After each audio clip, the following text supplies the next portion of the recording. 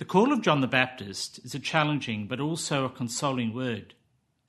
John calls on us to turn our hearts to God. The voice crying in the wilderness is indeed a voice calling us back to God.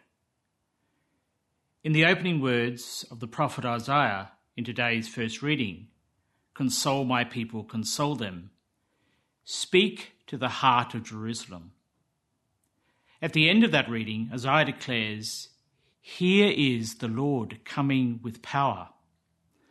The word power can seem negative for us today, suggesting dominant over others. The power of the Lord that Isaiah speaks about is a different kind of power. God is like a shepherd feeding his flock, gathering lambs in his arms, holding them close to his breast, and gently leading the ewes who are due to give birth. This is a very tender power, a life force of faithful and enduring love, a love that gathers and nurtures and reassures.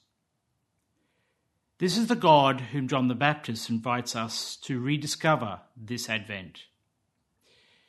It is this God who comes to us in the person of Jesus of Nazareth. In the Gospel, the Baptist refers to Jesus more powerful than I am. It is Jesus who gives full expression to God's tender love and brings healing to the broken, strength to the weak, rest to the weary. It is this adult Jesus now risen who is coming towards us and is present to us that we celebrate at Christmas.